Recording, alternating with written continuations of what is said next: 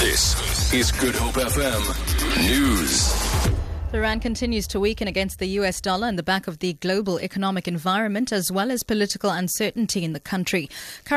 Currency traders say the weakness of the rand is not only due to negative news around President Jacob Zuma, but also due to a sell-off in emerging markets. The local unit has lost significant ground since rallying around the 14 Rand 60 mark last week following the Constitutional Court ruling. Morafu Tabane reports. Investor sentiment has been shaky since the president fired the former finance minister in December, raising concerns that the prudent fiscal policies in the country would be abandoned.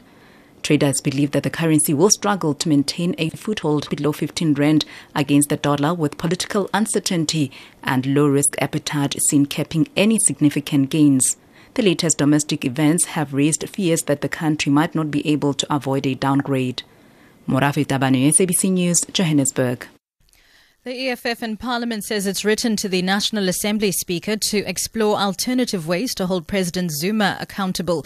Yesterday, opposition parties lost a motion to remove the president from office by 143 votes to 233. The Constitutional Court last week ruled that President Zuma had failed to uphold, defend and respect the Constitution by not abiding by the Public Protector's Nkandla report.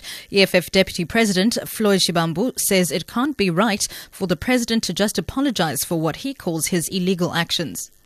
We need to institute a process to hold him accountable as Parliament, because there's prima facie evidence that he has violated the Constitution, he has acted illegally or unlawfully. Well, the ANC might want to use semantics and say, no, he did not say serious violation. But the Constitutional Court said verbatim that he acted unlawfully and illegally. You cannot just accept an apology. It doesn't work in law that after you have acted illegally and unlawfully, you just call a press conference and say, I apologize, and then everything else is swept under the carpet. There must be action.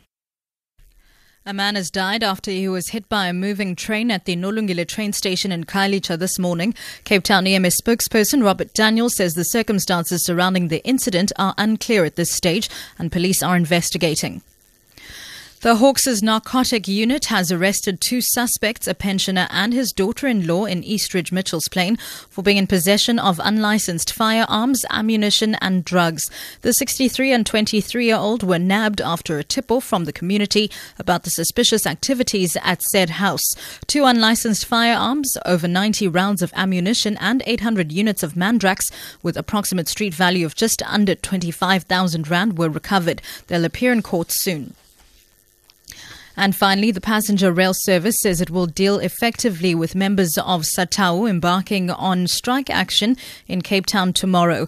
PRASA Regional Manager Richard Walker says the strike is a diversion from internal disciplinary processes against a small group of union members implicated on serious allegations. He says the union is being misused for selfish gain. The union has called for Walker's resignation and an end to outsourcing, as well as permanent employment for contract staff. Walker has reassured the public of uninterrupted Metro Rail services. We're putting our contingency plans in place to assure that we will be operating trains on the day to ensure that we provide mobility to our commuters. And contrary to SATAU's call and request for commuters to make use of alternative transport.